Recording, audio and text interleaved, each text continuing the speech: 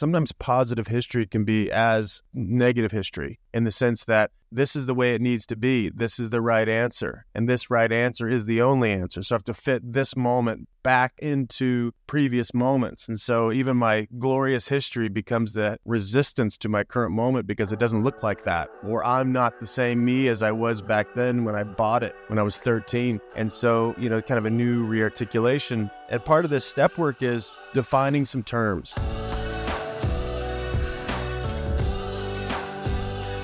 Hello, my friends. My name is Chad. This is the Naked Leadership Podcast, high-stakes conversations for relentless company founders. My co-host and I have over 6 decades of combined experience in leadership coaching, and this podcast is where we explore it all. There's no conversation too risky. This week, we bring a couple of really meaningful conversations to the table for the three of us. In fact, Adrian and I pretty much bring identical conversations to the table, which was really fun. First, Dan talks about sacred experiences.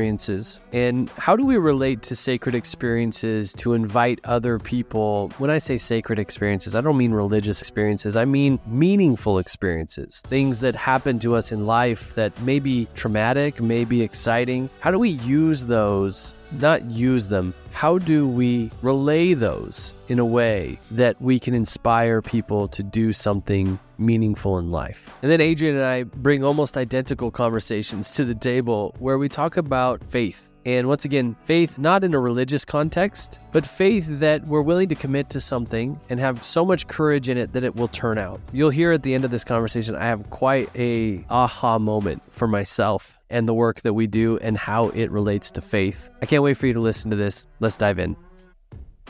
All right, gentlemen, we're back. Dan, Adrian, it's good to be with you. Yeah, good to be here.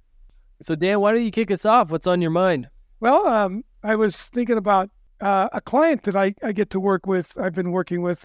She is an entrepreneur, really quite a remarkable entrepreneur.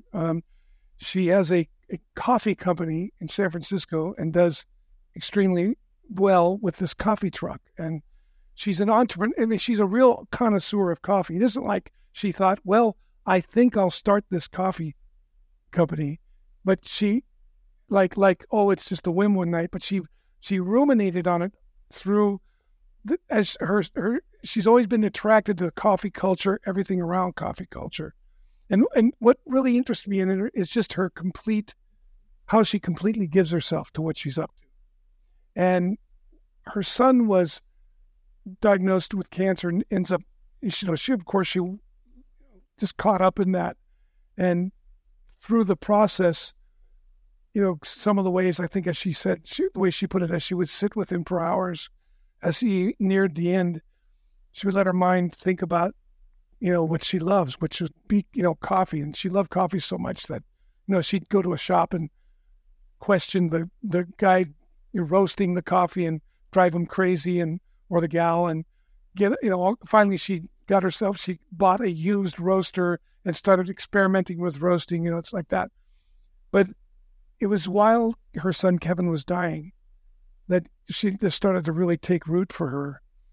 And we've been working with her about her business because she's got kind of a movement going on. People really, when you get to meet this woman, her presence is profound. That's the part that moved me. And that she loves coffee is just something I want to love because I love coffee anyway, but the way she is makes me want to understand it. And we've been talking to her about this story of Kevin and how it's a major part of this endeavor for her and how that could really, it brings a lot of meaning for her. How could it bring meaning for others? And she didn't want to exploit that story. And, we just lost Dion a little over a year ago. And so we really connected over this. And I can completely understand. You don't want to go leverage the death of a loved one to move anything, right? That's not what you're up to. And God bless her. She's just really diligent and thoughtful about what she's doing. And so she'll tend to take her time until she really is inspired and she sees how it fits into what she's up to. I just admire it. I admire her diligence and thoughtfulness and her care. And Adrian and myself and you. We've been involved in just that conversation we had the other day. Was so profound to me about what Kevin called out of her. Like, what did Kevin call out of her? And I'll never forget her saying, Kevin called out of me. He said to me, Mom, you changed the world because of your example, not your opinion. And I said, that is the message. The allowing yourself to capture the beauty and the power of another person's impact on your life, their presence in your life, even when they're gone, when their body's gone, their presence is with you, and those lessons are with you. And when she saw that was a way, like what we're talking about wasn't about leveraging that story, but what was it that Kevin inspired in her and continues to inspire in her around what she's doing and how she creates community around coffee and how unique she is in that industry. Like, she is a differentiator. The way she is, it's literally a movement around her. And you know that, Chad. And I was just thinking, I aspire to that. I mean, she's kind of a hero. She kind of took a heroine view in my view, like she's yes, that's what I'm committed to, being that way. And just profoundly, and it makes me want to go do things. Like, I spent some time today on the phone with some guys to help her, to support her in continuing to elevate her brand or her experience, her movement.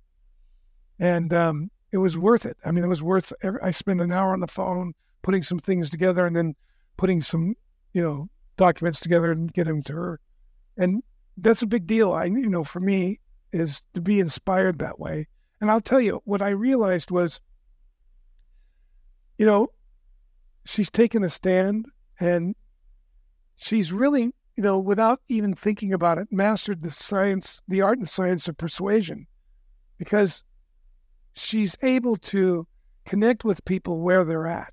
And she's like an invitation to get to know them. And she's thoughtful about it. And people respond to her. I mean, everybody, you guys know her. I mean, when she gets online, when she gets in front of people get mesmerized. So if you don't drink coffee, no problem. Or if you don't really think about it and you drink it, if you sat with this woman, you'd want to drink her coffee because of who she is, because you know the love that went into making that coffee, to roasting it, to finding the beans, roasting it, making making sure it captures what she is aiming at. You'll want to, and then you'd want to talk with her about life, around the coffee, right?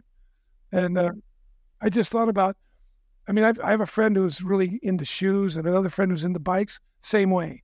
All of a sudden bikes are interesting and shoes are interesting because who's involved and the way they're involved.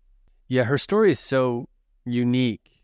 And obviously, Dan, you connect to it on such a deep level, having gone through what you guys are going through and have gone through with Eon. And I wonder how many other founders and leaders see the opportunity for whatever it is that they're offering the world, whether it's a product or a service. Do they see that as like a table to come to and be present in, right? Like to present something in the world around this thing. It's like with Buffy and Lady Falcon Coffee, by the way, is the name of the coffee. You should definitely go check out her brand and her coffee and what she's up to.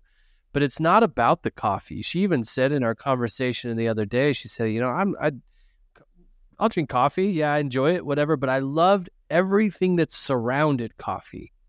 I loved what it did for people. Yeah, she talked about it as a cafe culture or coffee culture.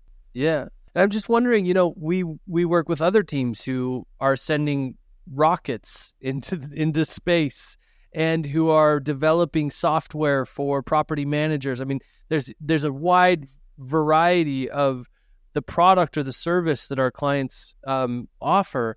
And the ones that seem to be most fulfilled in the work that they're doing is it's not about the thing. Oh, if you think about, like Lead Simple, with a great organization and Impulse Space, I mean, they're committed to a certain presence they want around them while they're creating. That they get that creation comes out of a particular kind of relationship that's connected and challenging and open and committed and focused, and like there's no nonsense, but they also care about hearing everything that's going on.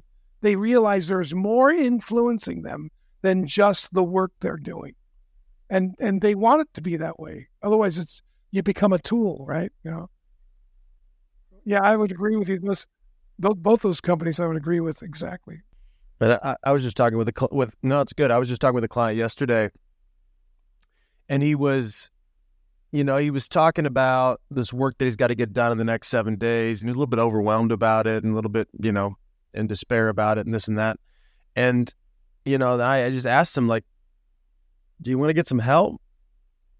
And he hadn't brought that up. And the punchline of this story is, yes, he could use, he's got this big presentation with a huge, very influential person in his market. And he just had told me 2 minutes before that he's not going to be ready for it because of all these other things going on, which I think is like a really bad end of the story because you're already pre-planning failing. And I just, asked if he wanted some help, and he said, yeah. And, we talked a little bit about how to potentially get some help. But I said to him something that aligns with what you guys are saying, is that if there's some 21-year-old kid in your organization, like there's a way to be with that 21-year-old that he'll do all the grunt work because he gets to be near you and gets to do this really cool thing to prep this presentation for this huge person. But we tend to appreciate the power and the impact of our presence and how we are in something. We'd say it, like how you're in the conversation, how you're in the work, that whatever we're doing, it's like if someone's really passionate about something, I could learn about anything because I want to be next to that person. I always say, like, I love fanatics. I love people that are crazy into something, and I can, I'm curious naturally, but I can really be into it. Even you could pick, I don't think you could pick anything. I can't think of something that I wouldn't be interested in learning about with someone that's like super committed and very passionate about something. I might get lost in the weeds, but wow, it's fun. I mean, it's like that being around your boy, Dan. It's like I don't operate on his level and I get lost pretty quick in any like engineering scientific conversation. But man, it's fun listening to him explore it.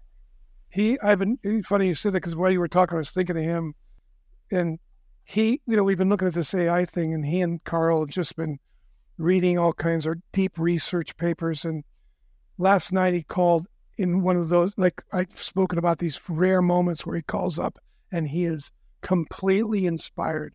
He sees something nobody in the market sees. And Carl confirmed it. And he explained it to me, and I'll see if I can do it here, but it was really interesting because it's such a change of the game. He turned it upside down. He said they're training AI to be agents by using video.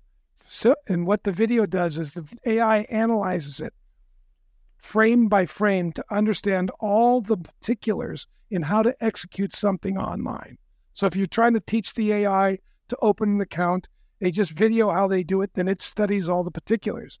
And he goes, Dad, they're never going to get there. And I know it, and so does Carl. And we figured something else out.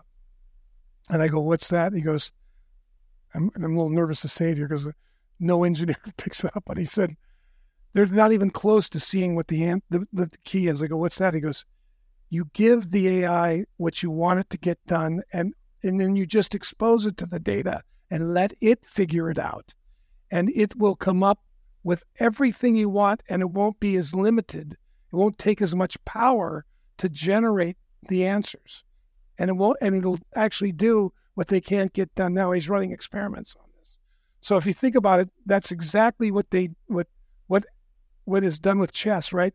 They took chess, and rather than teach the games, like all the historical games to the AI, they just gave it the board, the parameters, and all the data, and then said, here's the object of the game. And the AI came up with moves that never been seen before, and nobody can beat it. And he's taken the same approach with handling this whole thing around agents. How do you create an agent online? Anyway, I thought at the top of his head came off, but I get more if I'm like you, Adrian, I've been learning this stuff just because I like to watch him, because he's my son, and I see him so excited about something. It's captured him, and now Carl's all excited. So we're going to meet this tomorrow again to talk about that's where we're headed. And I go, what do you think that's going to take? He goes, probably $100 million, but we can create the scientific papers where they're going to want to do it, and we're going to be a scientific development company, an AI development company. So he's got himself going in that direction. But to your point, it's just fun watching him go. It's like me watching you, Adrian. When I watch you coach, I feel the same way. I'm not kidding you. Yeah, I think we all have that. We all have that experience of each other. I think about this dynamic in parenting a ton, because there's one thing.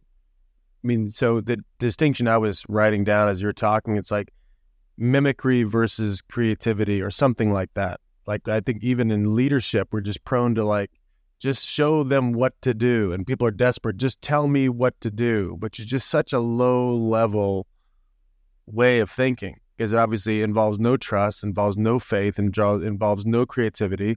It might be quote unquote efficient, but over what time frame? It's like, yes, it'll save you time in the very, very short term, but we haven't trained a person to believe in themselves and to be creative and improve anything, because there's no invention in that. But you got to face the void.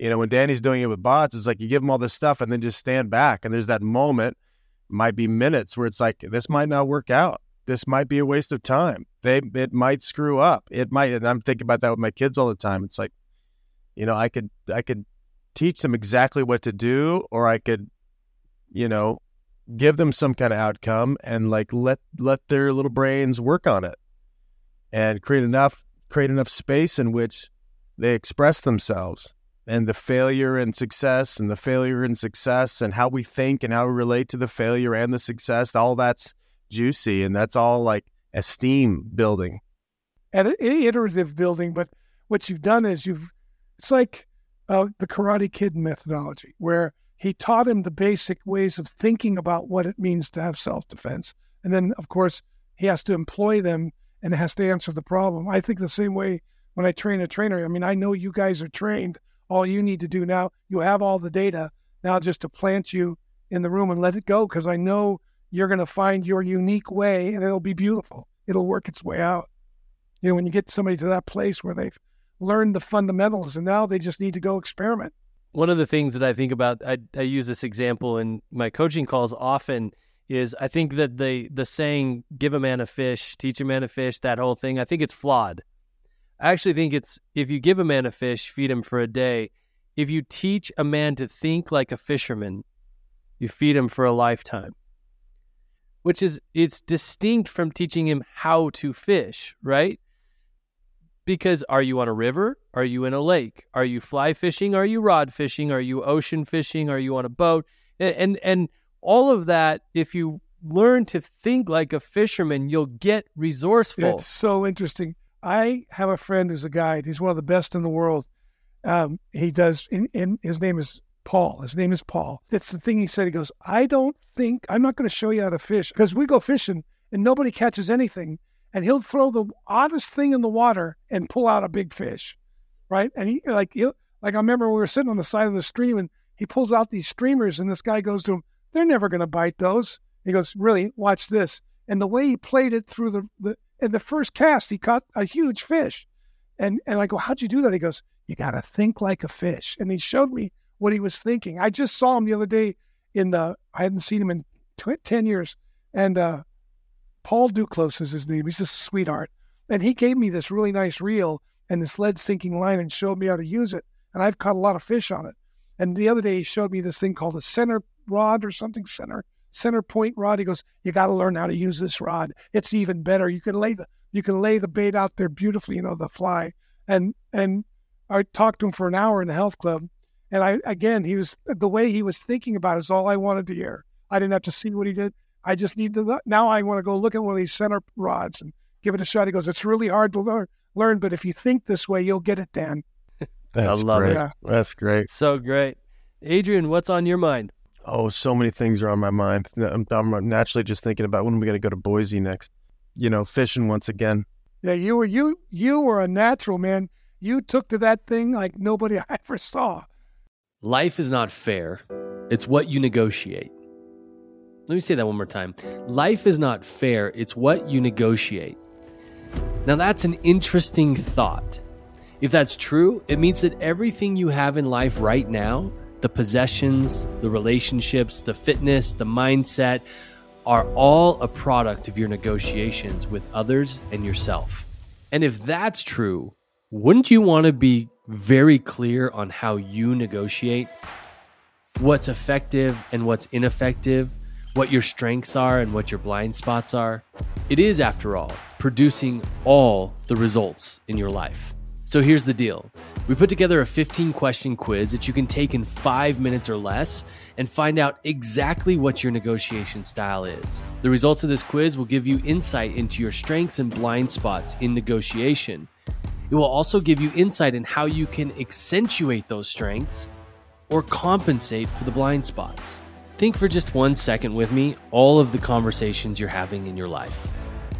Think about compensation or advancement conversations with people on your team, discussing financial decisions with a partner, or just getting your kids to get their damn shoes on so that you can leave the house.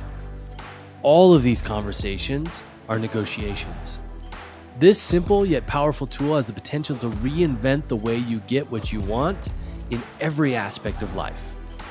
Go to negotiation.takenewground.com right now, or click the link in the description of this episode and find out what negotiation style you embody. You can thank us later. Now back to the show.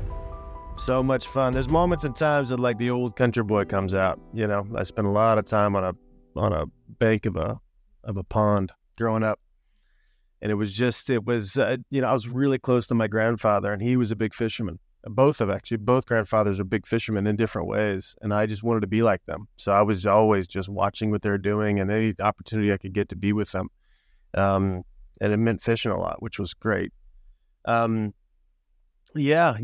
on my mind, even just from today, I was sitting with a guy who's in AA, and he's a sponsee of mine.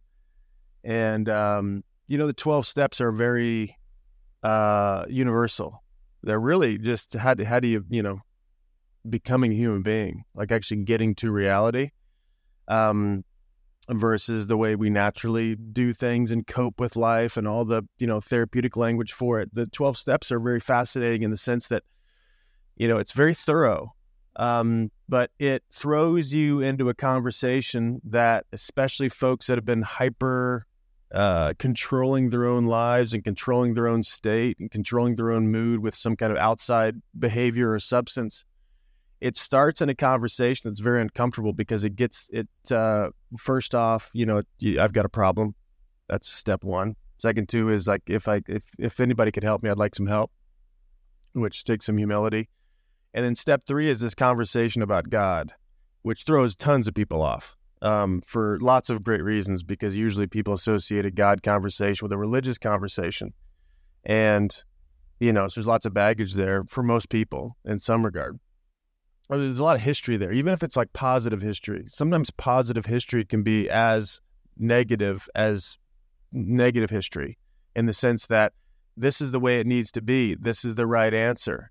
And this right answer is the only answer. So I have to fit this moment back into previous moments. And so even my glorious history becomes the, resistance to my current moment because it doesn't look like that. Or I'm not the same me as I was back then when I bought it when I was 13. And so, kind of a new rearticulation. And part of this step work is defining some terms. And so my question for this guy this morning, or the homework had been for him to define the word faith. And I think about this a lot. And even with my, very business-minded, secular crowd, whatever, I use the word faith a lot, which I don't mean it religiously.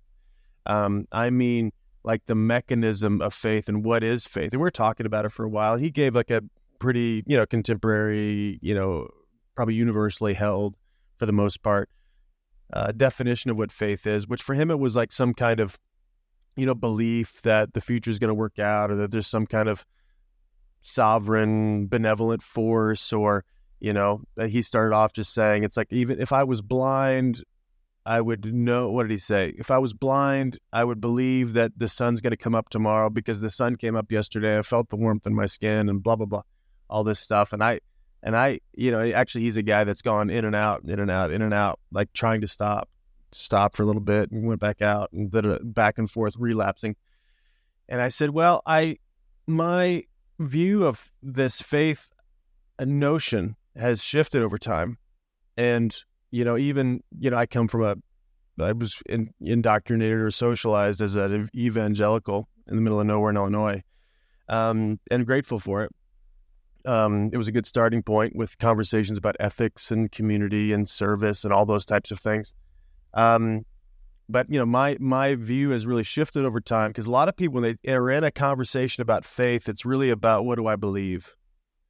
And then what should I believe, and what's right about what I believe, and what's wrong about what other people believe. People naturally go to dogma, especially when there's mystery involved, because I can't hold on to a mystery. So I better be really sure that my mystery is correct, because it brings it out of the mystery zone and brings it into like truth, quote unquote. So anyway, but I've been thinking about this a lot, and for myself and my own faith life over the last several years, and even just in my own, it's from a pragmatic perspective, like, what is faith for me? For me, faith is really pragmatic in the sense that I've always dug, like, people on this, listening to this podcast probably like Jordan Peterson, because they'll ask him, do you believe in God? And he'll usually just like shirk at that question, just saying, you have no idea the complexity of that question. So that's what I dig about his view, is do I believe in God? I'm not even going to answer that, but I act as if there is one. And so anyway, I've just been thinking about, and I talked today with this guy, that faith is the compelling notion that gets me into action to generate a future that's worth having. He connected it even just naturally between, and you've done this distinction a ton, Dan, because he was talking about this. I think about faith the same way I think about love. Like, I can just love somebody. And Dan, you were one of the first people in my life that made that distinction. Well, how do you know if you actually love someone? Well, you look. And, I could say, I remember the first time I heard you say this, Dan, 15 years ago. It's like, I could say I love my wife, but if she doesn't get my love, who's telling the truth? So there's something similarly about faith. I can say I believe in anything. I can believe in myself. I can believe in the vision of the company. I can believe in people. But I ought to watch my life and see what story the impact tells me. I wrote something down when you wrote faith, and it's along those lines, which is, that which I have faith in is where I'm willing to risk who and what I am for who I can become together with others. Like, I'm willing to risk who I am, what I have, for what I can become or who I can become with others. Like, that's what faith is, because I'm going to get at stake. I'm going to take a risk, and I don't know the outcome, but the risk is worth, just the risk is worth that. And to me, that's where you're depending on something beyond you. Yeah, I want to. I'll dovetail. I'll piggyback mine on yours for this conversation, because it's right. It's exactly along these lines. And I sent you guys this quote, this post by Jordan Peterson last night. It was so good. I was in tears. Well, here's a mental picture for you. I'm sitting on the toilet, reading, thumbing through YouTube. This pops up, and I'm crying. But tears on the toilet. This post, that's a great. Yeah.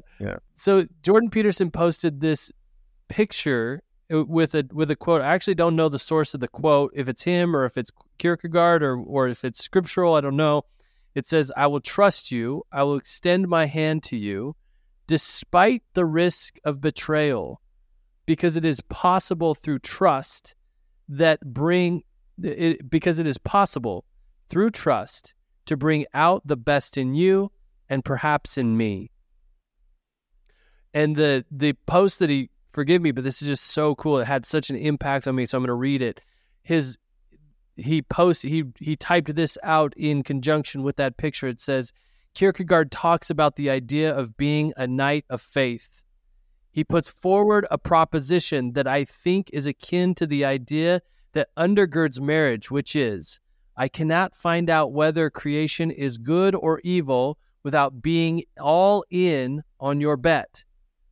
Just like you cannot be married without saying, I'm shackling myself to you and I'm not going to run away no matter what. So we better get to know each other and get along because this is how it's going to be. Without that, you cannot be deeply committed enough to the marriage to make it work. So it seems to me that at the forefront of faith, you have to act in the world. You have to act in the world with courageous trust, not naive trust, but courageous trust in the potential goodness of being to discover whether or not that faith is justified. Romance requires trust, and the deeper trust, the deeper possibility of romance. And that's partly why it is faith. You have to put the cart before the horse. So beautiful. When you sent that to me, I go, who wrote this? Because they understand our work well. And he said, Jordan Peterson. I went, ding, makes sense to me. It's just so interesting to me, Adrian. That was what I was going to bring to this conversation, that you're thinking about those same lines. And, I was taught it so backwards to know the truth and then be faithful in that truth, the truth, quote unquote, right? And actually faith is to not necessarily know the truth, but to believe you'll get there together and that it will bring the best out of you and the best out of me. I was just going to say, I moved out here to LA to come be a part of this spiritual community church called Mosaic. And one of the things most compelling about the conversation that was going on in Mosaic at the time was this inseparability between faith and risk.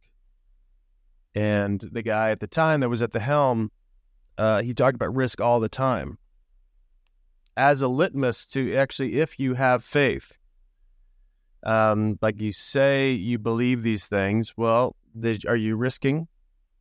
Are you giving? Which is like the point, I think, a lot of that, even that picture, which is, I think the picture was like Jesus and Judas Iscariot, one of the most famous betrayers of all time, that like even Jesus in that story, whether it be real or metaphorical or whatever, the point of the story is that he knew that he would, had the possibility and was massively betrayed, but still stayed committed to Judas, even though Judas could have walked it all the way down the line and fully betrayed him, or he might have changed his mind, who knows? But he didn't. He sold him out and got him arrested and all that. But he still was willing to take that leap, not knowing what would happen. He knew what he was up to. And I think about this in the faith conversation, even, if people are listening, it's like, even think about just what needs to get done in work, on team life, and all these like quote unquote conflict conversations that people avoid. Why do we avoid them? We just don't have faith. Faith that I don't know how the conversation's going to go. I don't know what they're going to make up. I don't know what decisions they're going to make. I don't know how I'm going to look. I don't know how I'm going to perform in it. There's lots of stuff I don't know. And faith is just I will go start the necessary conversation. That's all we can do, is go start the necessary conversation as we see it, at least in the moment that's necessary.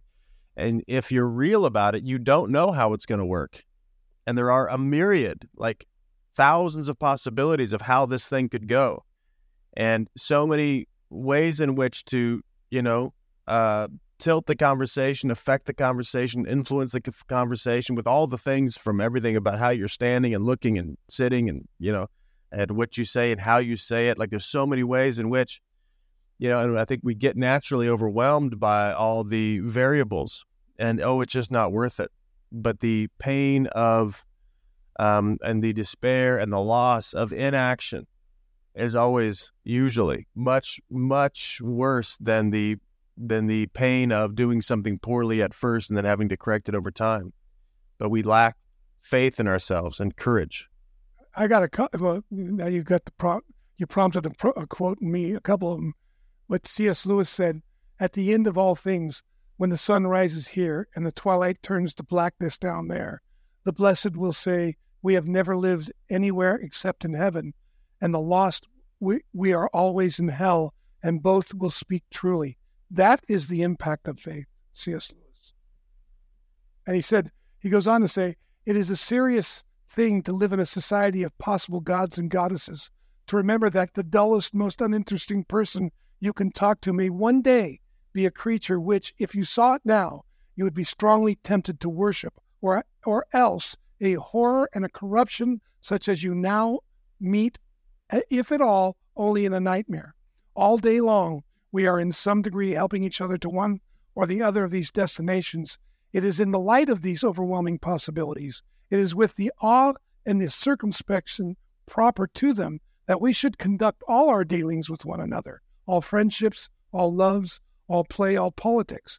There are no ordinary people. You have never talked to a mere mortal. Nations, cultures, arts, civilizations, these are mortal, and their life is to ours as the life of a gnat. But it is immortals whom we joke with, work with, marry, snub, and exploit, immortal horrors or everlasting splendors. Yeah, he's remarkable. But when you guys were talking, I went, oh, this is right out of a C.S. Lewis, right out of Way to Glory, man. Well, tell me, I mean, Dan, break that down for me, for you, as you, what sticks out to you? What do you get from that? That faith is knowing that I'm going to make a difference, that I'm not getting out of this alive. I've already chosen I'm here. So now I can either choose life or death for me and those that I'm connected to. And faith is the willingness to weigh the difference between the two and act on the one that I care about the most. And that faith is placing my life, risking my life for that which I'm dedicated to. And that requires first understanding that I'm not getting out alive. But that takes faith to take that. Courage is faith. I don't know what the outcome's going to be. And it's iterative. I'm constantly shifting. Yeah, and to commit to anything is faith, right? I mean, to fully commit. I even think about this, as we help some of our clients place really crucial roles on their teams. And finding, we have clients who have some of the top talent in the world, and they're also fulfilling roles that need the top talent in the world. And I'm fascinated by this experience that I get to have a front row seat to an organization who is the best at what they do in the world, and they are coupled with this talent who is the best in the world. And that talent says, I'm in. I have faith in what you're up to. And the organization says the same thing. Or they start knowing they need that talent because they don't have it, but they go anyway and they believe they'll attract it, right? That's faith too. It's like, when for instance, with one of our clients who let some of the very talented people they had go because they weren't a fit, it took faith to believe that they would find that talent that would be a fit culturally. And they let them go because they saw that would be better than to stay with what they had, and that what they had might foul it and they could lose the project, what they were committed to. Interesting. And you think about how Jackson turned the Bulls around. That took faith, right? You go ahead and sit Michael Jordan down on the bench, or get Michael Jordan to be a team player. You're going to have conversations that are going to take some faith. Yeah, I don't think about faith in this context often. Mm-hmm. Yeah. Which is really powerful. Every day, an everyday way to look at it, I guess. It's really around, a word I use as often as I can, because it's not in our modern vocabulary very much, but it's that word courage. Just because it's the best word I can find at what maybe the most attractive parts of me to a client or a person, and the most unattractive parts of me to a client and a person. Because if you call someone into courage, you're actually believing in what's possible for them if they decide to go all in. Because that's what courage takes, is like some notion of like, I'm all in, I'm going to put myself at stake. And that's both very attractive and very repelling, because we are indicted by our cowardice. You know, if I'm not taking some action and now somebody points out that I'm not taking action, the only reason is that I'm scared, I can't go back from knowing that. I can keep justifying, keep excusing it or whatever, but I know that I'm excusing it if I'm responsible at all with my world and actually live out of a place of caring, that I like give a shit about my life and however many years I've got. If I'm in that, like I do give a shit, and if I speak that out, then I can't not know when I'm just being a coward. Like it's always there for me, and I can, you know. So I do know that, like, that's why I think our work is spiritual in that way. And, you know, it comes philosophically out of like the art, the study of becoming, the phenomenology. Even though we're dealing with numbers on a spreadsheet and org charts and, you know, sales reports and strategies and all that, that's fine. But that's just, you know, the pieces on the board. That's not the game of chess. So, you know, we are in this dance with others, at least in our work, we're in this dance with others about what's possible for them, which requires uncomfortability. And faith usually requires, if you're doing it well and you're doing it honestly, requires a lot of uncomfortability, which is the promised land. You know, to be able to stand in the uncomfortability and believe in oneself. That's what we all want, is that I am fill in the blank. And I like what comes after that, like the adjectives that come with that I am blank. We want that type of experience, yet the price of admission is to go find out what I'm not. Yeah. The faith is the willingness to face the giants in the promised land. Like, what's between me and having my promise? What things do I think are insurmountable that are calling me to surmount them, get through them? Yeah, this is quite an opening for me. I mean, I've never thought of our work as calling people into faith. Yeah, I know, man. I know. I would have resisted that. If you ever would have said that without the context of this conversation, I'd have been like, hell no. And what's funny is you've acted in some of the biggest faith I know. I mean, you've taken some big risks with us. Huge. Yeah. How would you? Well, and you with me. Yeah. Well, yeah, it just seems like, you know, you're a man of faith. I mean, you took some major risks. Well, this is all right. Well, this is great. Love both of you. Love you too, man. Yeah, for those listening, you know, this is if you didn't listen to the last episode, so we're experimenting. This is a new format for us, in each bringing something we're thinking about, something we're mulling over or contemplating from our own lives, from our work, from our family life, from our own personal life. And this is this new format. So thanks for hanging out with us. Yeah, for sure. Thank you. Thanks, guys. Well, my friends, thank you so much for joining us for another episode of the Naked Leadership Podcast. As a heads up, every Friday we post a Cliff Notes version of that week's conversation with all the highlights in under 5 minutes. Check that out for a quick and powerful reminder of the principles discussed. I hope this conversation has been valuable to you. If it has, the greatest compliment you could pay us is sharing it with somebody who could use it. Thanks so much for listening, and until next week, bye-bye, everybody.